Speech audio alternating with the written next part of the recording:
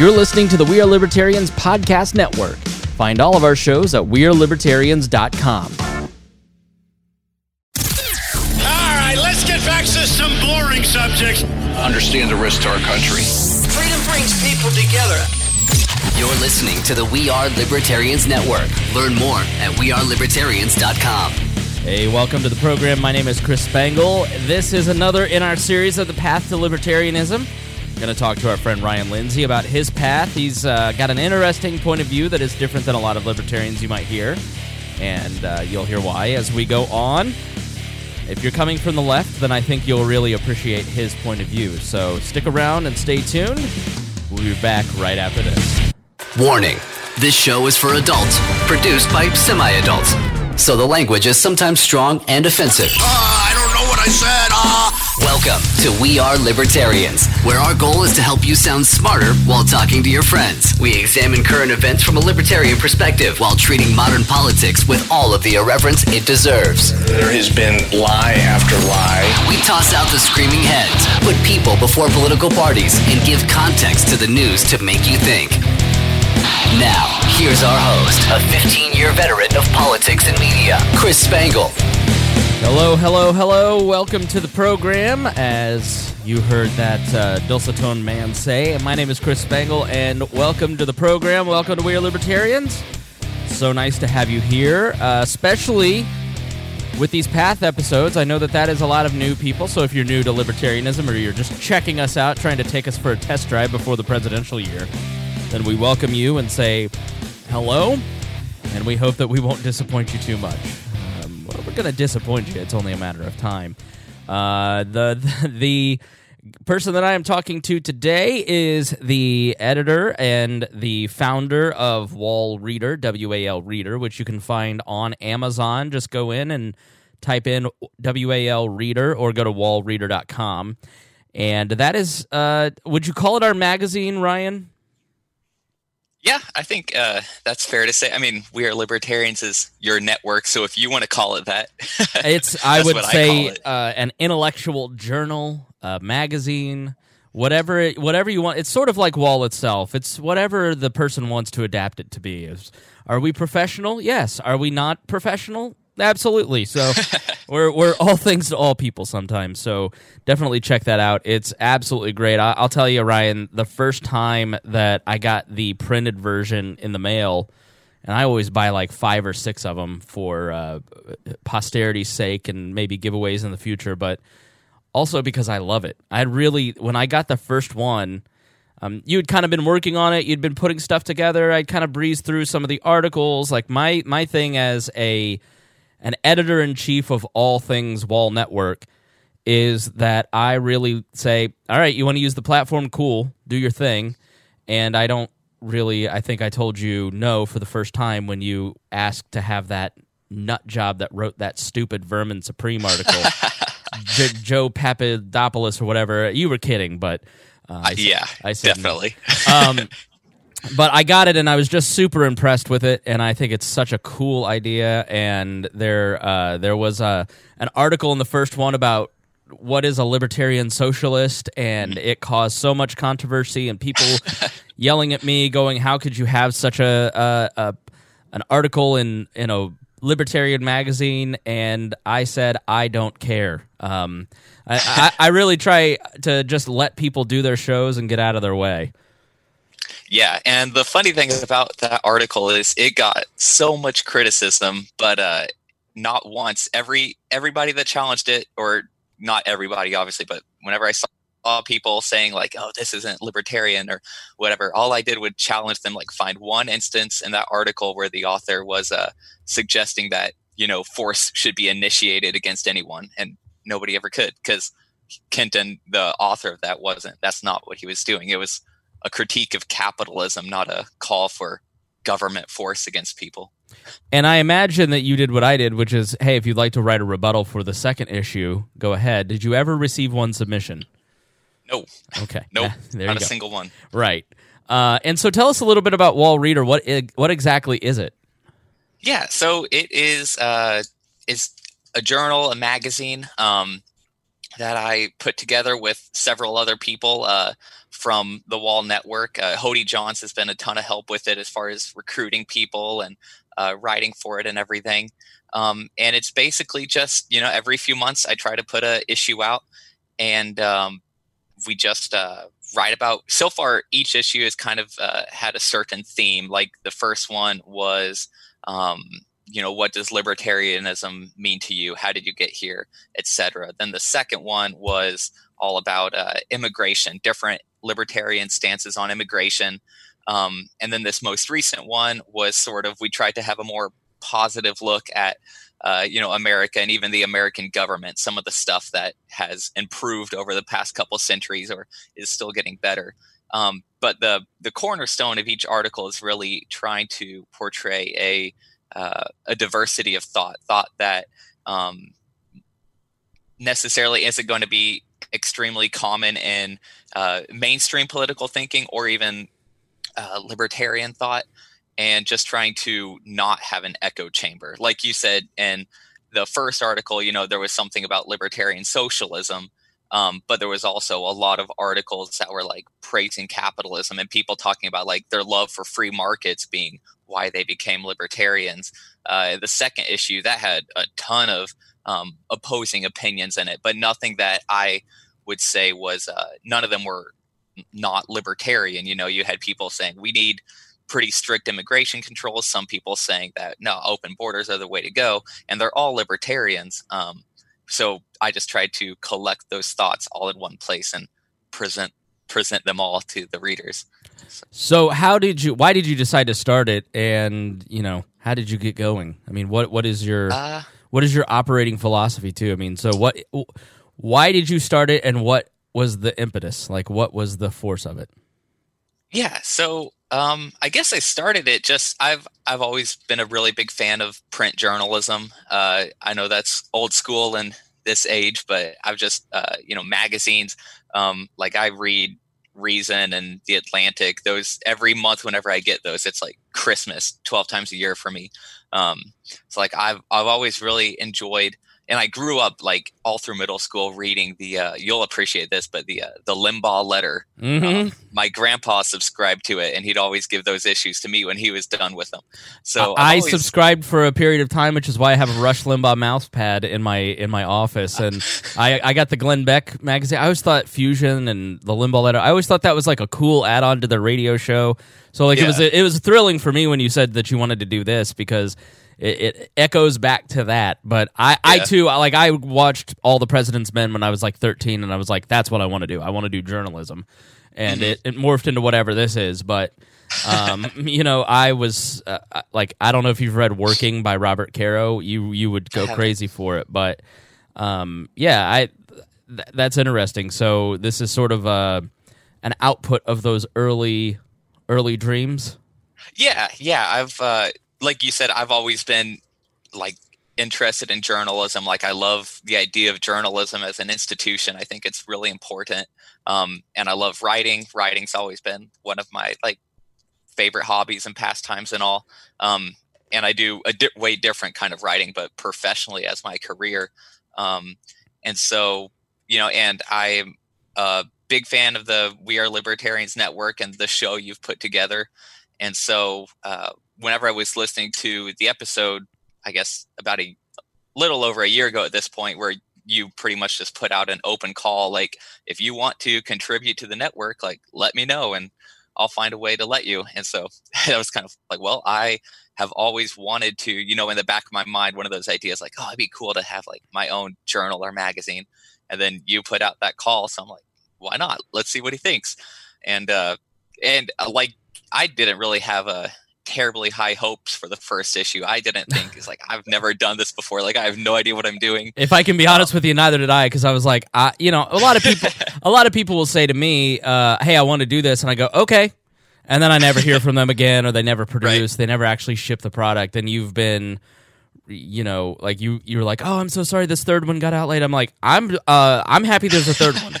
So I was my thing is like, all right, go ahead. I mean, I think, what was my response to you when you were like, I have this idea? Was I amenable? Was I polite? I don't remember. Oh yeah, you were polite. Like, you weren't just like, oh yes, like do it now. But I mean, you were just like, okay, yeah, like let me know whenever you have something put together. And Cool. Yeah. so I really had no idea how it was going to turn out, and I'm super happy with how all 3 issues have turned out so far. I know that's kind of tooting my own horn, but I think all the authors who have contributed have wrote some really interesting content, and I've definitely learned a lot about graphic design and formatting and all as I'm putting everything together. So it's been a lot of fun. Yeah, it's really well done, and I really, really appreciate that you do it, and I really think it's such a great compliment, and I think it's one of the I think it's because it's so new and we don't talk enough about it that it's sort of the unsung jewel of the libertarian, the Wall Empire here. And so I just appreciate your time and effort that you put into it because I'm proud of it. It definitely reaches the quality that I want us to hit. And like, you're going to evolve it. You're going to grow it. It's just like doing a podcast where you start. You just have to start. You just have to keep moving. And over time, like, you'll look back at that first issue 5 years from now and go, oh my God. But that's super important. I think when you're creating content is just start and evolve it over time. And the curtains behind me are waving because of mittens. So yeah, please go to Wall Reader. You can read the stuff online too at wallreader.com or at weirlibertarians.com. I need the third export, by the way. So I'll send that to you. And then I'll put that up on Wall too and put that out through our distribution network. But yeah, but we really want you to go and get them on Amazon. You can get it on Kindle. And is there a third print edition coming? Still working on that. I'm not going to bash Amazon because the publishing, they take their cut from it, but it's all for free. I just send them the files and they ship out physical copies when people order, but they are not the easiest to work with at the same time. So okay. All right. But it's in progress.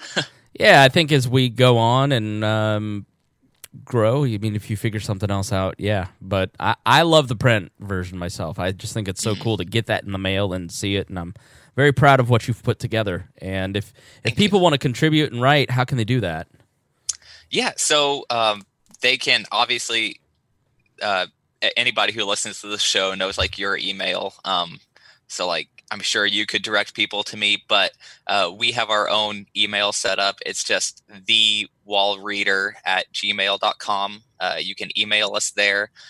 We have a page on the website, wallreader.com, where people can submit ideas or stuff or get a hold of us there. We have a Facebook page, just Wall Reader. You can message us. Instagram. So Instagram, yeah. There is a Twitter, but I'm a boomer with Twitter and don't know how to use it hardly. So I don't think I've posted on the Twitter in several months, which I should get better about that. We can just set up an auto tweeter from your WordPress to Twitter, and that can be what it is. I didn't know that was possible. Yeah, we'll jump on a Zoom and do a screen share. But it is, Twitter is one of those things where, like, for a brand like that, it's just publish so people see the update. There's and I'll give you the Wall Twitter too if you ever want to get on there too. But okay. All right. Well, very good. So let's start with your past. Let's start with kind of where you began. Did you grow up in a political household? Did you grow up into politics? I mean, you said you were really into journalism, but did that extend to politics? Like, what kind of ideology were you swimming in as a Ute, as Russ would say? Yeah, well, so like I said, I grew up like middle school, reading the Limbaugh letter. So it was and like my dad, listened to like our local Fox Talk radio station. He listened to that quite a bit. And so it was a pretty political household, like, and obviously in the conservative sense. Like I remember, this is bad. I don't know why I'm saying this, but I was in fourth grade during the 2004 election, and I got in trouble for cutting a picture of John Kerry out of the newspaper and taping it to the bottom of my shoe. Now, listen, school. I was in college and I got in trouble for the same thing, so it's okay. So yeah, like I didn't really know. I just knew like, oh, these are who my parents like, so I like them too, and this is what they think, so that's what I think. Yeah, like I think being awareness of current events has always kind of been something in my life, and also history. I've always been a big fan of history books and documentaries and stuff. And I think a lot of that also goes back to my grandpa. He was a World War II veteran. So he was always down to, and his mind was like a steel vault. So he was always down to talk about, all the stuff that he grew up through. And I mean, if you really get into the weeds of history, like history and politics are pretty inseparable, really. So. Oh, I totally agree. I think politics, religion, rhetoric, philosophy, history, it's just all intertwined. I mean, the liberal arts are the liberal arts for a reason. They're all one big pot. And I think that's one reason that I really like what you add to the network, is because you, like Vaughn, like Reinhold, like a lot of us, we're all history fans, we're all philosophy fans, we're all religious in our own ways, and understand that that's all sort of one stream. That's sort of one stream of history, human thought. And it's a big thing that I love here at Wall, is like I really want to connect history with the present. So, when did you start to go, all right, I may not be a conservative Republican like my parents? Yeah. So that was really in high school, in probably about junior year of high school. I'd grown up in church and everything, but around junior year was whenever I started really taking, I guess, my faith more seriously, or trying to make it more than just, oh, this is somewhere I go on, Sundays and Wednesdays sometimes. And whenever I started doing that, it was just sort of like a lot of the like tenets of my conservative beliefs, like I was all about like strict borders and fully supportive of the war on drugs and, like all the foreign wars and everything. And it just kind of, once I started taking my faith more seriously, it was kind of like, well, these two are in conflict, because Jesus is telling me to love my enemies, and I'm over here cheering on, carpet bombing Iraq. So it's like something had to give. And gradually, piece by piece, it was my conservative beliefs that kind of got replaced by my Christian beliefs. I think probably the first thing to go was the war on drugs. I was kind of like, you're like, yeah, they don't need to be locked up. Maybe just pay a fine. And then gradually, now I'm like, legalize heroin. But it always, like, for me, when I was hired at the Libertarian Party of Indiana in 2009, I'm like, I don't know about all these guns, and like, I don't know about all that. Like, I don't know that anybody needs a gun. And then, but now I'm like, I don't know why anybody wouldn't want a tank. Now you're a boogaloo. Yeah, no, I'm not that far. I'm no pacifist like yourself, which we'll get into. Don't let me forget, because I want to talk about that. But okay. I'm definitely not like these Instagram kids are scary. So let's talk about your Christian faith. I mean, how would you define it? What are some of the central tenets of your Christian faith that you really find like, this is the part that's most meaningful to me, that informs my political thought? Yeah. So I guess, in a sense you could say my entire political philosophy is summed up in 3 words.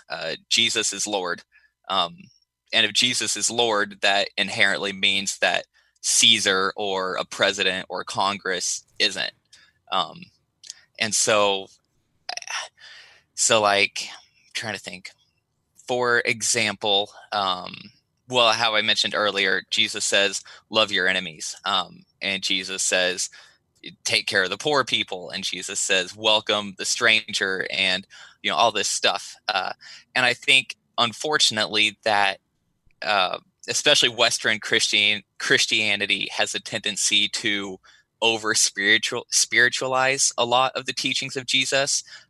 We take this Sermon on the Mount, and instead of like this revolutionary political and religious sermon, we turn this into, well, this is just a bunch of like life lessons we're supposed to imply internally on an individual level. And I think there is some truth to that, but at the same time, loving your enemies and all the other teachings of Jesus have to have outward social implications. It can't just mean, like, oh, I'm really praying that, while I'm cheering on Iraq being bombed, I'm really praying for those Iraqi souls. I hope they get saved. It's like, no, those two, that doesn't work. Which is a lot of what Martin Luther King in his Vietnam speech spoke about. I mean, that sort of articulates that the angle of how can you be a Christian and support war at the same time, which ultimately killed his career.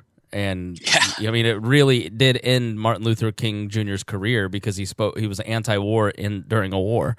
Mm-hmm.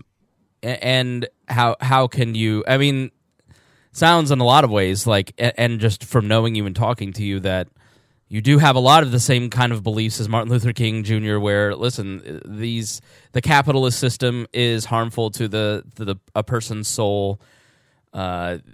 Social justice is incredibly important. We need to lift the poor up. You don't want to use government programs like he did, but that seems to be a motivating factor. I mean, is that a fair comparison? I'm not calling you Martin Luther King Jr., but I'm saying, like, as I have studied him, your beliefs kind of sound parallel to his. Yeah, no, I think that's fair, and I take that as a compliment. Maybe probably an undeserved compliment, but should be. Yeah, I think that's a fair comparison. So, in terms of your Christian beliefs, like, are you a part of a denomination, or what sort of vein are you in? Yeah, so I grew up. If you're watching Southern the video, Baptist. I would say Mennonite. Mennonite. Oh, yeah. You look a little bit like Jesus, to be honest. Oh, thank you. Like the white Jesus. That's all the painting. So you started Southern Baptist? Yeah, and I went to a Southern Baptist church until shortly after the 2016 election, and then just kind of faded out of that, and then for about a year, my wife and I have been going to a Disciples of Christ church. Mm-hmm. They're a smaller denomination, and they're a pretty decentralized denomination. It's pretty much, they have like all the churches that are part of that. It's like they have a few very key tenet beliefs, but other than that, it's just kind of like they all do their own things. The one we go to is definitely like a more progressive church, I'd say, of the denomination. But so I've seen you talk a lot about Eastern versus Western and Catholicism and Eastern Orthodox. Like, what is that about? Because I barely, I'm busy, so I peruse the chat occasionally. But explain your thoughts about that. Well, so first off, a lot of my picking on Eastern Orthodox and high church Catholicism is just to get at Dale Melcham. Okay, but no, but I think. Well, how I was talking about a few minutes ago about how so many churches tend to over spiritualize the teachings of the Bible and forsake like the social implications of those same teachings. I think a lot of that is from the way that Western Christians, and especially American Christians, read the Bible and view the Bible, because really, Christianity is an Eastern faith. It started in the Middle East, and so I guess it's a Mideast faith more than an Eastern faith. But you can't take it. I think if you take the Bible out of the context of the culture and the world that it was written in, you lose a lot of its meaning. Like, for example, Jubilee in the Gospel of Luke. Jesus' very first public sermon, he's calling for a year of Jubilee. And in our Western readings of that, we read that and it's like, oh, Jubilee, that's joy, happiness. Like Jesus is, calling for joy, peace, and happiness. But then you look in that cultural context of what a year of Jubilee meant in that time. And he's talking about, land redistribution, debt forgiveness, all this stuff that just gets lost whenever you don't view it through the lens of the culture it was written in. And I think, obviously, I think Christianity is a very social oriented faith, a very communal faith. And I think it's pretty clear in not just religious aspects, but in almost all aspects, there's a pretty clear divide between East and West of, hyper individualism and then more social community based lifestyles. And well, yeah, you see that played out in the book of Acts, where They share everything, and when somebody tries to keep some for themselves, they're basically zapped to death. They have a heart attack. Yeah. Who are the two? Who's the couple that they keep? Ananias and Sapphira. Yeah, it's Sapphira, and they essentially, the story is the early Christian church had moved sort of outside of Jerusalem, had set up camp outside of town, and everyone had sold everything, put it into a common pot, invited anyone and everyone in. Everyone was equal. And Ananias and Sapphira had sold a lot of land. They were fairly wealthy, and they had kept a portion of that for themselves. They had hidden in their tent some wealth, and when it was found out, Peter rebukes them, and they both end up dying like on the spot in a heart attack. There's a great series that follows the book of Acts kind of closely that is a really good illustration of it, and it's by the people who made the Bible series. I'm totally skipping on the name of the series, but it's on Netflix. Yeah. I think I've heard of that. Yeah, it's I don't know. Email me if you're interested, but if you look up, just put in Bible in the search and you'll see it, and it's like 80 or Acts or something. I don't know. It's really good. And that scene particularly is a little disturbing, but it kind of gives a visual to it. So, yeah, I think in terms of the development of Christianity from the 30s on, but specifically in the 50s after the Cold War and the rise of Billy Graham, who I'm a Christian because of Billy Graham. I revere him. I think he's a great man, but the early evangelical movement that he really helped to solidify was very anti-communist and helped in a lot of ways in trying to reinforce the idea that America is good, the American government is good, and that the Soviet government is evil. They're godless and evil, and we are God-fearing and good. And that gave license to a lot of behavior by the American government over the last 70, 80 years, and Christians tacitly just going, yeah, if you're a good Christian, I mean, who was the pastor that just said, I think it was Jim Baker that said, supporting Trump is a test of your ability to get into heaven. Yeah. And that's that's the end result of kind of that merging of the American government and Christian thought as a power base. And within a lot of that is the individual ethic and the idea. I just saw David Brooks wrote an article in, I think, The Atlantic about how the nuclear family. The nuclear family is basically because of our individualistic outlook, and we've taken it too far. And so from Victoria times on, in conjunction with the perversion of evangelical, I'm an evangelical, but I agree with you that we have gone too far in turning our faith into an individualistic exercise and not applying it to our community. But you look at how that idea of individualism, which is a foundational principle of libertarianism, so this is a sticky conversation. Yes, individual rights are incredibly important, but at the same time, we don't exist in a vacuum. Mm-hmm. Our families are weaker when we have killed off extended family and really just tried to focus on just mom and dad carry all the burden of the family. I think our churches are weaker because we've killed off the idea that we just outsource all the care for the poor to the government, compared to 100 years ago when mutual aid societies. I mean, here in Indianapolis, we have Methodist Hospital, or you have Southern Methodist University, or you have the Children's Methodist Home. And I grew up a Methodist, and social action was an enormous part of the Methodist movement. And they built a lot of great institutions, private institutions that cared for the poor, that cared for everyone. And churches were a vehicle for funding a lot of social action. That seems to have completely ended. I think there is a movement within the modern evangelical church to get back to that. I see churches like Matt Chandler in the Village Church, for instance, is actively shrinking the size of their megachurch. They're the fastest shrinking church in the United States because he's saying this megachurch thing is bad for the soul, and we need to think about caring for each other in a community and not caring for ourselves, which that 90s boomer church mentality of, you need to focus on your personal success in order to be a good Christian. The prayer, you're too young to remember the prayer of Jabez, but that was the hot book in the late 90s, early 2000s, where somebody wrote this book about Jabez praying to expand his wealth and increase his lands.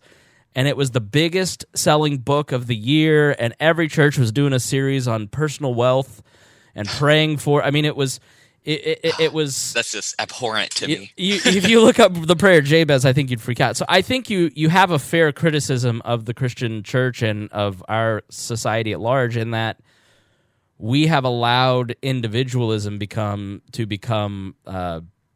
harmful to the idea of community, and we're seeing the fruits in the Trump era of that sort of mentality. Yeah, I think that's definitely fair to say. Yeah, I think so much of the Trump era and, the rise of people like Trump and, Bernie Sanders, I'd say too, is caused by just this massive sense of anxiety, and like people have no idea where they fall in the social order, and they feel like, they're just watching their communities fall around them, and they don't know anybody, and like nobody has, like as many friends as they used to and stuff like that. And I think that like these populist movements, whether they're, right or left, are definitely a symptom of that. Yeah. I think Ben Sass's book, I don't know if you've read Them by Ben Sass, but haven't. No. No, I think you'd enjoy it, even though he's a Republican, Ryan. It really is a great book on identifying why we have the rise of the kind of politics that we do, and a lot of it goes back to the de-evolution of. I mean, listen, if you're, I've said it on this show a million times, like if you're 30 years old and you move to a new city and you don't know anybody there, and you're not religious, so you're not going to go to a church, and you're not necessarily political, so you're not going to join a campaign, how do you make friends? How do you meet anybody? No idea. Yeah, like really, like do you know, I don't know, how old are you? 24. All right, 24. So, you have college that can be a social vehicle, but if you're 30 and you're way out of college, like, I don't know how people. I have friends who are just like, do you want to hang out? I haven't hung out with anybody in 3 months. Yeah. I haven't seen a friend in 3 months. Like, and I just go, I don't know, man. I feel bad for you. Yeah, that breakdown of the social fabric. So how do we as libertarians start to kind of heal that and help people find community and escape tribalism? Yeah, so I think I don't know if the first, but one of the biggest things that libertarians as a group or a movement, whatever you want to define it as, needs to do is just the total rejection of brutalism. I think brutalism, like libertarian brutalism, is just the most antisocial, sociopathic ideology out there. Just social Darwinism to the extreme. And I think that is something, if libertarians want to actually play a serious part in mending like the moral or social fiber of our communities or our country or the world, we've got to get over this idea of, I'm here to take care of myself. I'm going to do whatever I need to better myself. And if you get left in the dust, then that's your fault, and entirely that's on you. Well, we had a conversation sort of similar in a recent episode with Adam on the path to libertarianism, where he asked what responsibility people in positions of privilege have. I mean, so how would you answer that? Like, you and I are white men, and that does carry some level of privilege.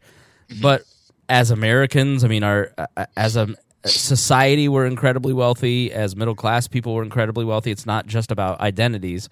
It's also just about the place you're born, Yeah. I mean, how do you view a person's responsibility to help people who might not have access to networks of power?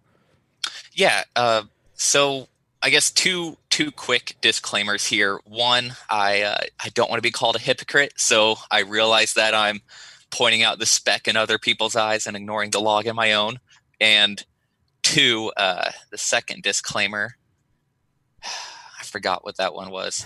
I'm sure it'll come up. But Oh yeah, second disclaimer. I'm talking now about moral responsibility, not necessarily legal responsibility. Mm-hmm. So keep that in mind. But I would say that if I think it is immoral that you have, and I'm just going to go for the low-hanging fruit, but you have people like Jeff Bezos who have more money than they could possibly ever spend, or Bill Gates, or whoever, Bloomberg, unimaginable amounts of money, and at the same time, people like literally starving on the streets in some cases. I know that's not that common in America, but it does happen. Or, at the same time, I could apply that to myself. I probably should a lot more than I do, and say, well, I have, an extra bedroom in my home, and there's people like half a mile away sleeping under the interstate bridge. And I think that is so I think we have a moral responsibility to help as much as possible, I guess. But let's take the billionaire example. Like, Jeff Bezos' wealth is not just sitting in a money market account waiting to be spent. I mean, Jeff Bezos' wealth is in basically in stock and invested in a company. So it's not like that's liquid assets that he can, and that's sort of where I think this critique breaks down, is like, I'm not saying that you don't understand his wealth, but it seems like an easy, like you said, you admitted it's low-hanging fruit, but I think Bezos has the ability, specifically, let's take Bill Gates, because there's a documentary on Netflix called Inside Bill's Brain that kind of walks through Bill Gates, and he's a highly controversial figure to a lot of different people in a lot of different groups, and anti-vaxxers and all that. But here's a person who started something in a garage, built a tremendous amount of wealth in a company, and then has over time begun liquidating his investment and asset to then pour that into a charity, and has persuaded other billionaires like Warren Buffett to do the same, to liquidate their billions and start actively. I mean, Bill Gates has funded the toilet that basically creates heat out of flushing your toilet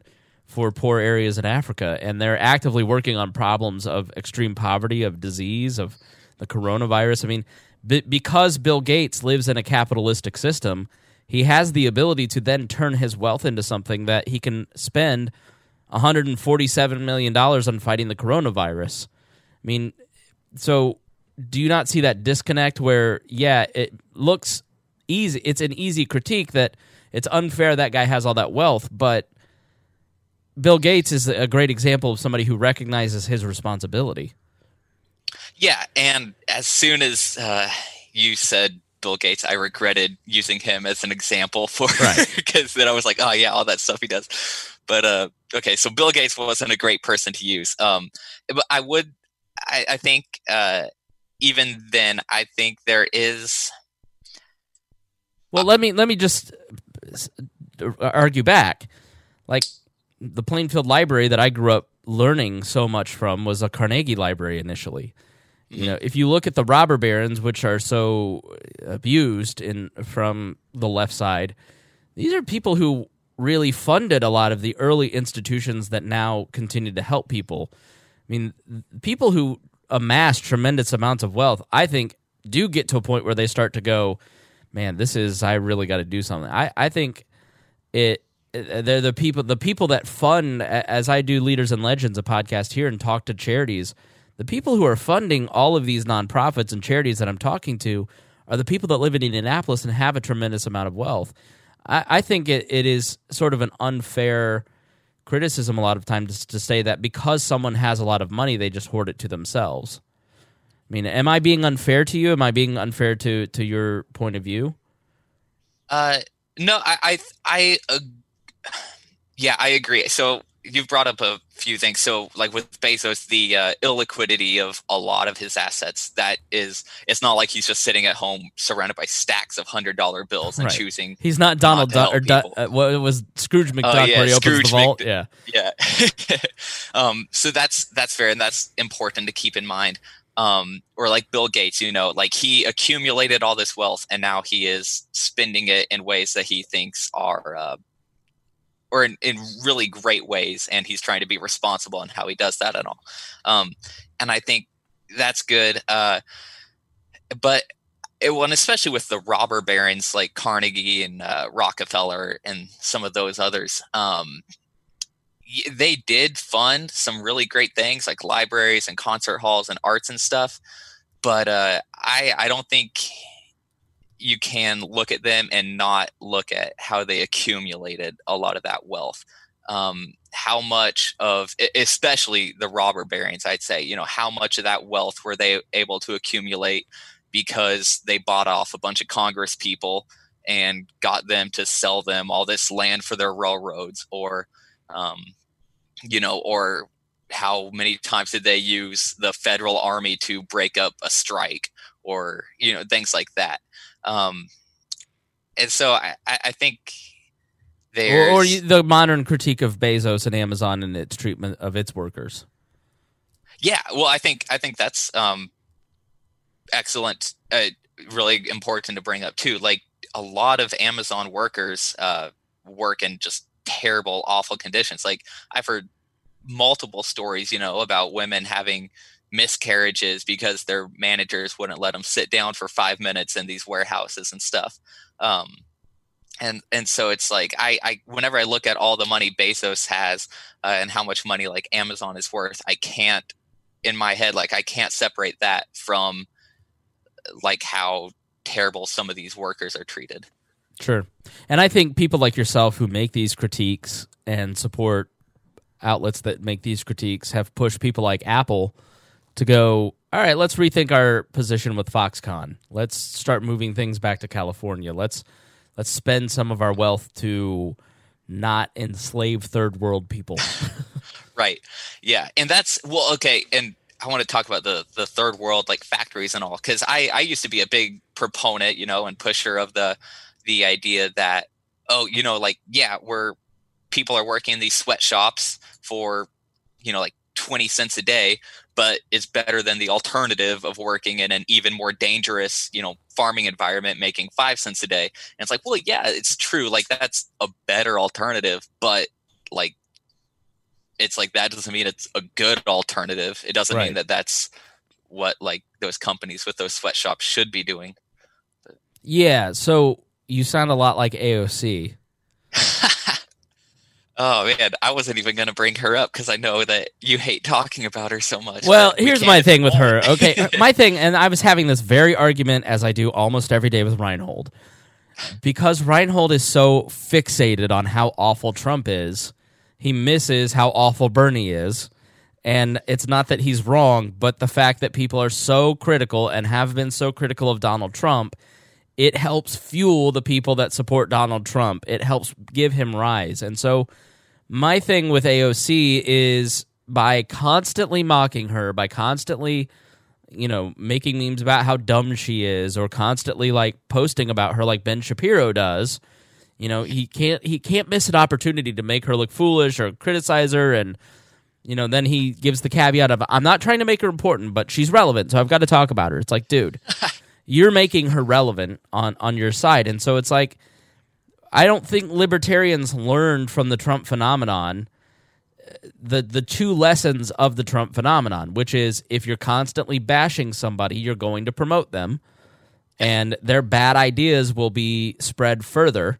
And secondly, I think you do a disservice to the people that have an affinity for that particular person.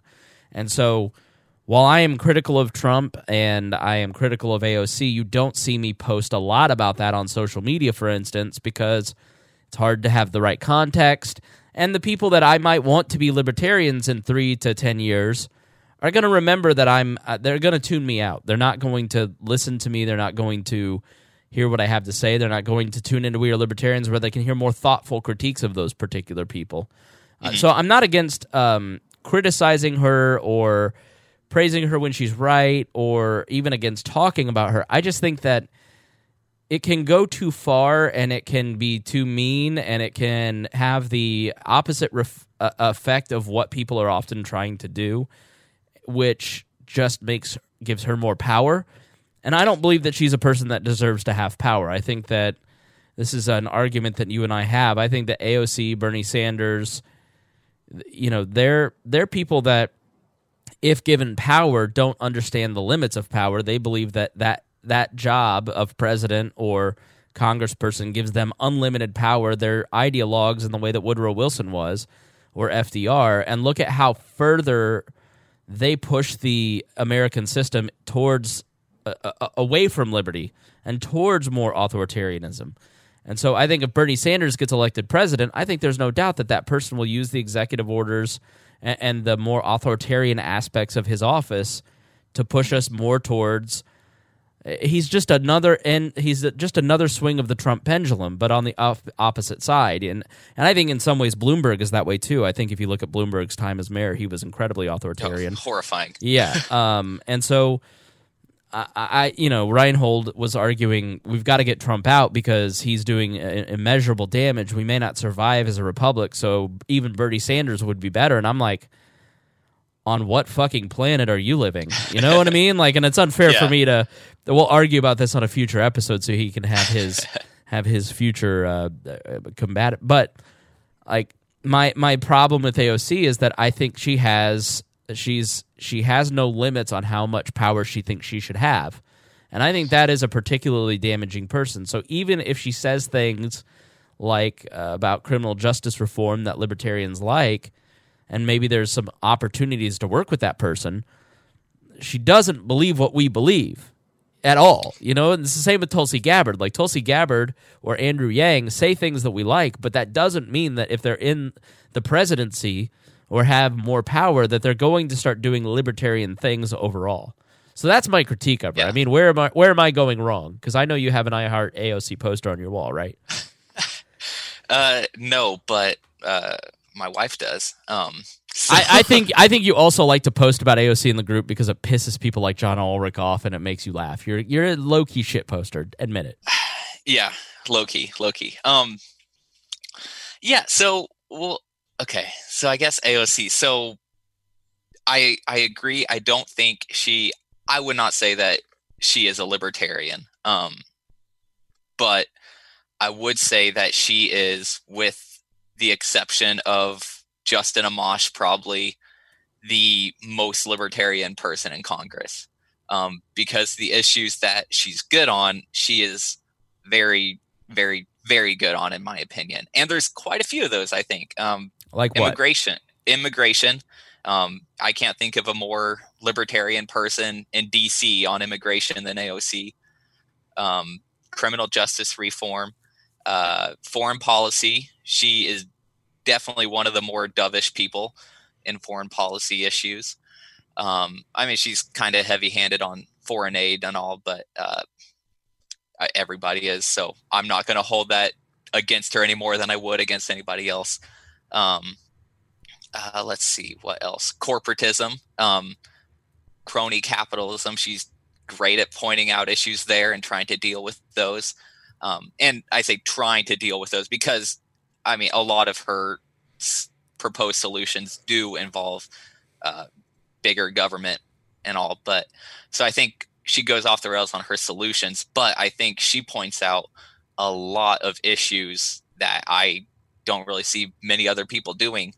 And so I think whenever like 90% of libertarians are in that camp of, screeching about how AOC is just the dumbest person ever and the devil and like Stalin reincarnate, I think, I feel like I have to balance that out by pointing out, like, actually, like, have you seen her stance on all these other issues? And I think she's somebody that, like, I don't know why she's not invited to, like Liberty Con to talk about immigration or criminal justice. Like, they'll invite Thomas Massey, but not AOC, and that doesn't make sense. But I think it's because her solutions are she wants to use government force to rectify all those problems, and that is the breakdown for people like me, where I look at people like you and go, don't you see that the difference between Thomas Massey is that Thomas Massey is not willing to use force, or is at least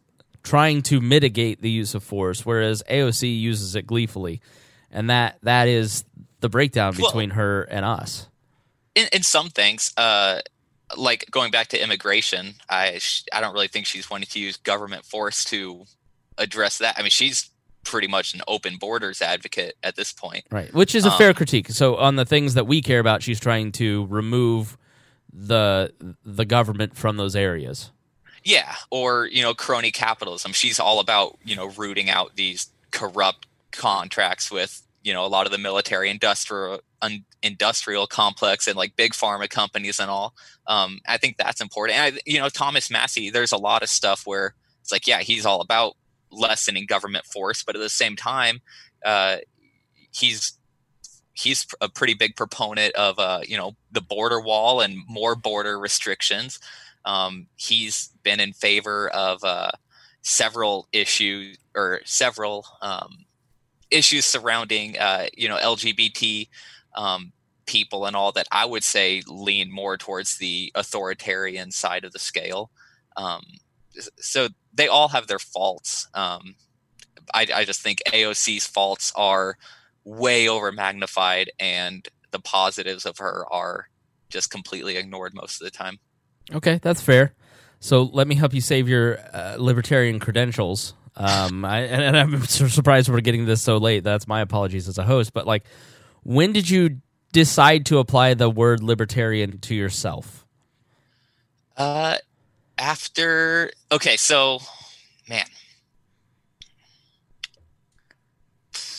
I think I started using that term to describe myself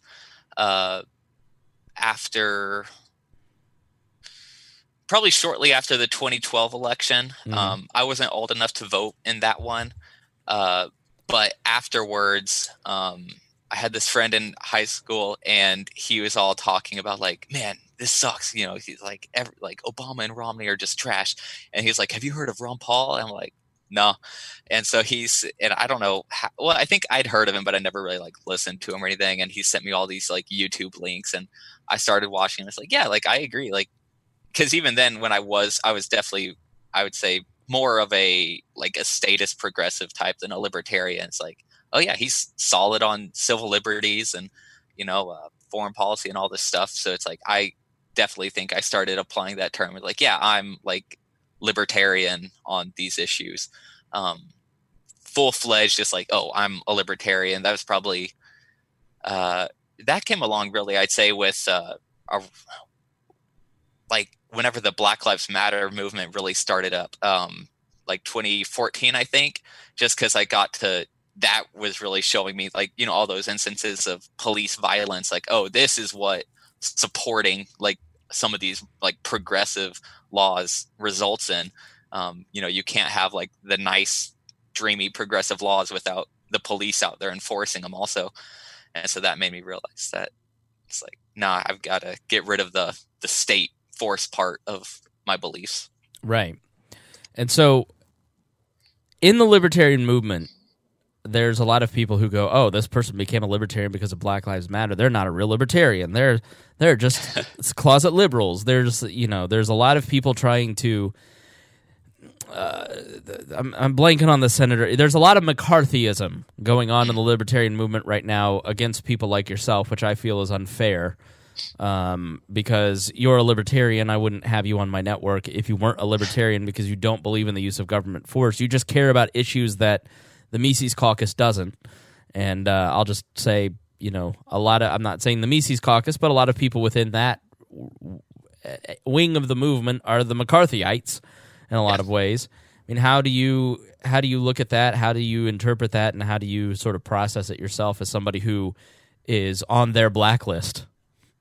Yeah, I don't know. It's silly to me because I have a pretty broad definition of libertarian. I think if I don't think it has anything to do with like the non-aggression principle or economic beliefs necessarily, anything. I think I'd say even just on net, like if you want to decrease overall government more than you want to increase it, I think you should be considered a libertarian, I mean, that gets, because it's like, oh, I'm like 51% for decreasing government. It's like, well, that's kind of iffy, but right.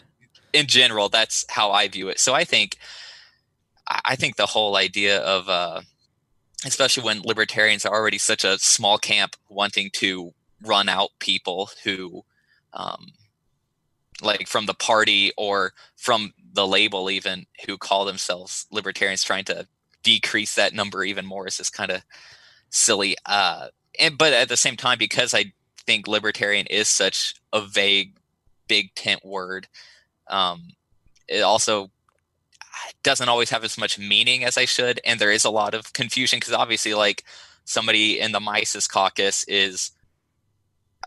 they're all libertarians, but they're worlds different than somebody in the LibSoc caucus or even somebody in like the pragmatic caucus.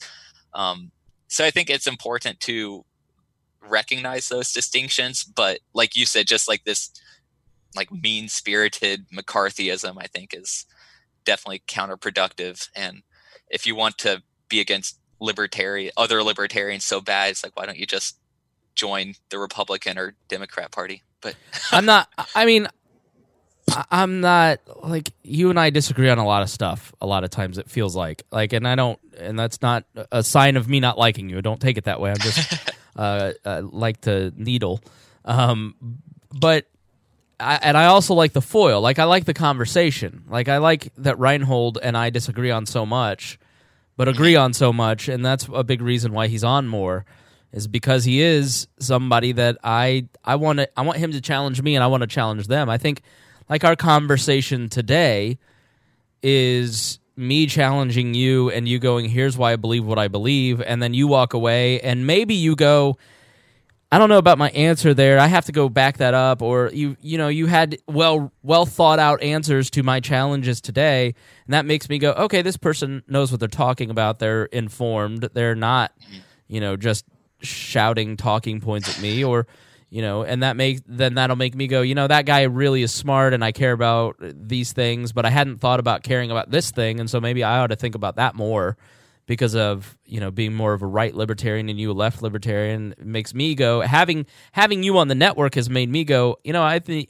like, I've never heard of the concept of eliminating prisons. So go and read about that and talk about that. It makes one intellectually stronger. And likewise, you walk away from today and go, that Bezos answer or this answer or that answer, like, I wonder, let me go do more research, let me think about that through more, I hadn't thought about it like that, or I hadn't X, Y, and Z. It's a friendly conversation where you and I are learning from each other from opposing viewpoints. That is a much more powerful way to convert someone to your way of thinking when it's friendly and conversational and you're not trying to kick some. I'm not going, you, Ryan, I'm closing down Wall Reader if you don't stop saying X, Y, and Z.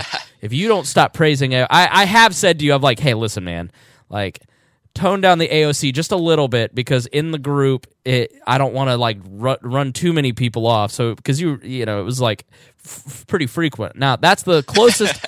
Agree with me now. That's the closest I've ever come to saying to you, like, hey, dude, because I want you to say what you want to say. I want you to challenge people like John Ulrich, because there's a lot of people watching those conversations going, all right, point that guy, point this guy. But there shouldn't be this thing where you go, this guy said something nice about AOC, I'm kicking him off the network. Yeah. That's just going to push you further away from ever hearing anything I have to say, and vice versa. So I don't get the tactic at all, because I'm sure you look at somebody like a Joshua Smith and go, I could care less what that guy ever has to say about anything. Mm-hmm. Yeah, well, and to be fair, I'm not like involved in like the Libertarian Party, like the minutia of that at all. Never really have been. And I don't want to be, frankly, based on what I've seen. But perfect, you're on the right track. You're learning. No. You're learning from Wall and walking away from that. Yeah, I'm just like at this point, like, yeah, sure, give the nomination to Vermin. I don't care. But so yeah, I think, I don't know. I just don't really care for, I think, discussing ideas and making allies and friends where we can is way more important than like party politics or electoral politics or any of that. Especially like, I think Trump is the perfect example of this. He got into, if you don't have like that establishment connection whenever you get elected to something, whether it's president or mayor or whatever, your entire administration is just going to be ran by like the technocrats who are already there. So It's like, what's the point in trying to win elections, really? Perfect. Well, shameless self-promotion time. Is there anything that you've been around Wall for a while? I've wrongly, not intentionally, but it just hasn't worked out for whatever reason. I haven't had you on the show. You've been around for a while. Like, it's your time to just speak to the people. The floor is yours. Self-promote. Is there something where you're just like, man, I gotta say this. I want people to hear it. Man, I'm trying to think. Whew, you put me on the spot. I know. Yes. Well, like we've already said, wallreader.com. You can check out our 3 issues there, all that content.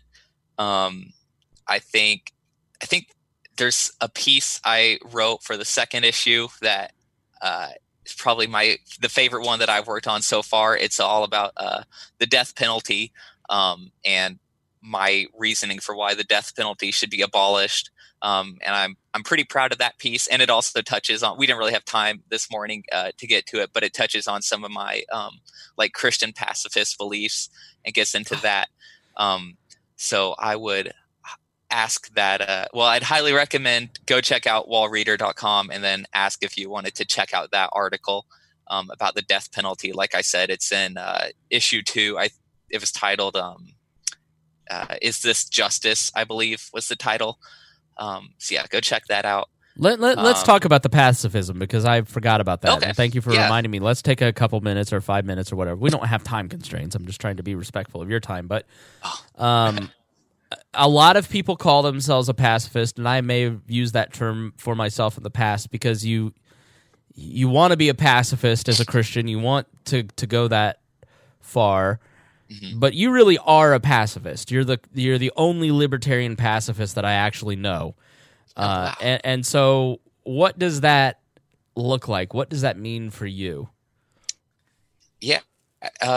Just basically comes down to all life is precious. And regardless of what people do with their lives or, what even like the most heinous actions they might commit, they're still a human being, and they're precious to Jesus. So as a Christian, they should be precious to me too. And I just think, and also, it's the idea of the ends justify the means. Like, if I'm in danger from somebody else, obviously, like the end of trying to preserve my life, that's a good thing. I should try to preserve my life. But if the means to do that involve, taking the life of somebody else, which I think is in a way saying that their life is less precious than mine, then I think that's wrong. So somebody breaks into your house and comes to attack you. Do you not fight back? I mean, what that means? Like, well, I don't think anybody can fully 100% certainly answer that question, regardless of if they're a pacifist or not. But sure. What I would hope to do is, I think it doesn't mean passivity. Like, I think a great alternative is, there's all sorts of non-lethal things. Pepper spray, for example, or hornet spray if you're a redneck in Missouri and don't want to buy pepper spray. Wasp spray has been recommended to me so much lately. It shoots out way further. It's stronger. Like, it's got like jet fuel sense. Or something. Yeah. So I don't want to say like, well, I think ideally nobody would ever hurt anyone. But if there's a choice between, like breaking somebody's arm or having yourself be killed, I think obviously, break the arm, if that's what you have to do. So it doesn't necessarily on a personal level mean not fighting back, but on a global level, it certainly does. Like if somebody Is, in your opinion, an attack by another nation on the United States, do we not have license to then go to war against them, or how do you reconcile that with war? Right. So I say that I subscribe to just war theory. The only problem is that no war is actually just. Because war, especially in the modern sense, really ever since World War I, World War II, I'd say, war is inherently going to involve the death of civilians. There's just no way to avoid it, especially now with like this asymmetric warfare where it's like nation state against non-nation state and all that stuff. And, you've got weapons of mass destruction and bombs and everything involved. It's just impossible to avoid the death of civilians in war. If it was just like the actual soldiers fighting and dying, like that alone would be a tragedy. But I think you could make more of a case for justifying that. But like whenever 9/11 happened and 3,000 Americans died, we responded by, if we had just went and, bombed the Taliban camps, whatever, and only the Taliban had died, it's like, okay, maybe we can justify that. But I don't think you can't say that military action isn't going to kill civilians. And because of that, I don't think it can ever be justified. I don't think the loss of any innocent life is worth any sort of military or political goal. So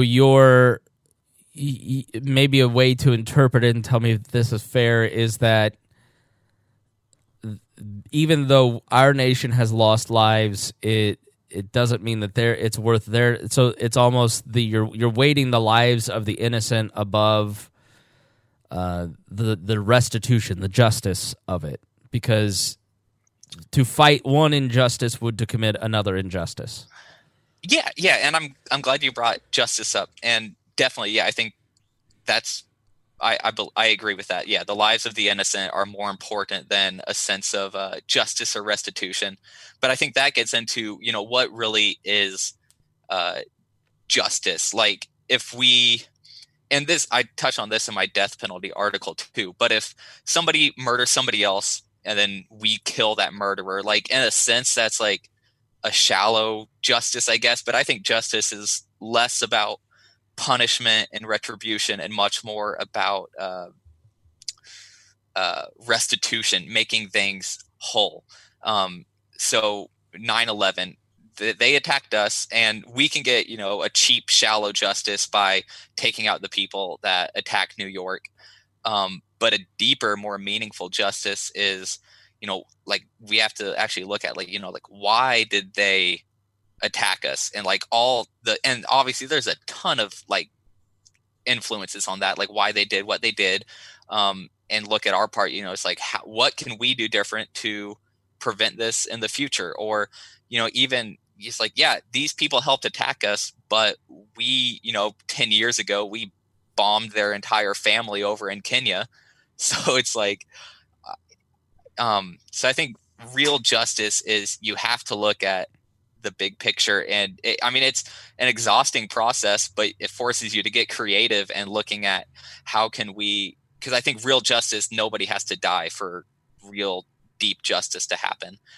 So it's like, how can we make this right, or work at least towards making things right and whole with everyone involved in the situation, and that includes the victims and the perpetrators, because I think most of the time people that hurt people are just people who were hurt themselves earlier. So if you're not making things whole with everybody, then it's not real justice. Well, that's a great place to stop, and that was a fascinating conversation, and I thank you so much for joining me. And I hope people learned a lot, and I hope that, listen, next time you run into a left libertarian, know that they're very thoughtful and very intelligent like Ryan. They're not the devil. Okay, people, they're not. Have a conversation with them. Don't just try and rant them out of the movement, because that was a fascinating conversation. And I thank you so much, Ryan. I thank you for everything you do for We Are Libertarians, and I hope that people will go buy Wall Reader, support his work, and I greatly appreciate everything that you do. Awesome. Thank you for having me on. All right, we will talk to you next week.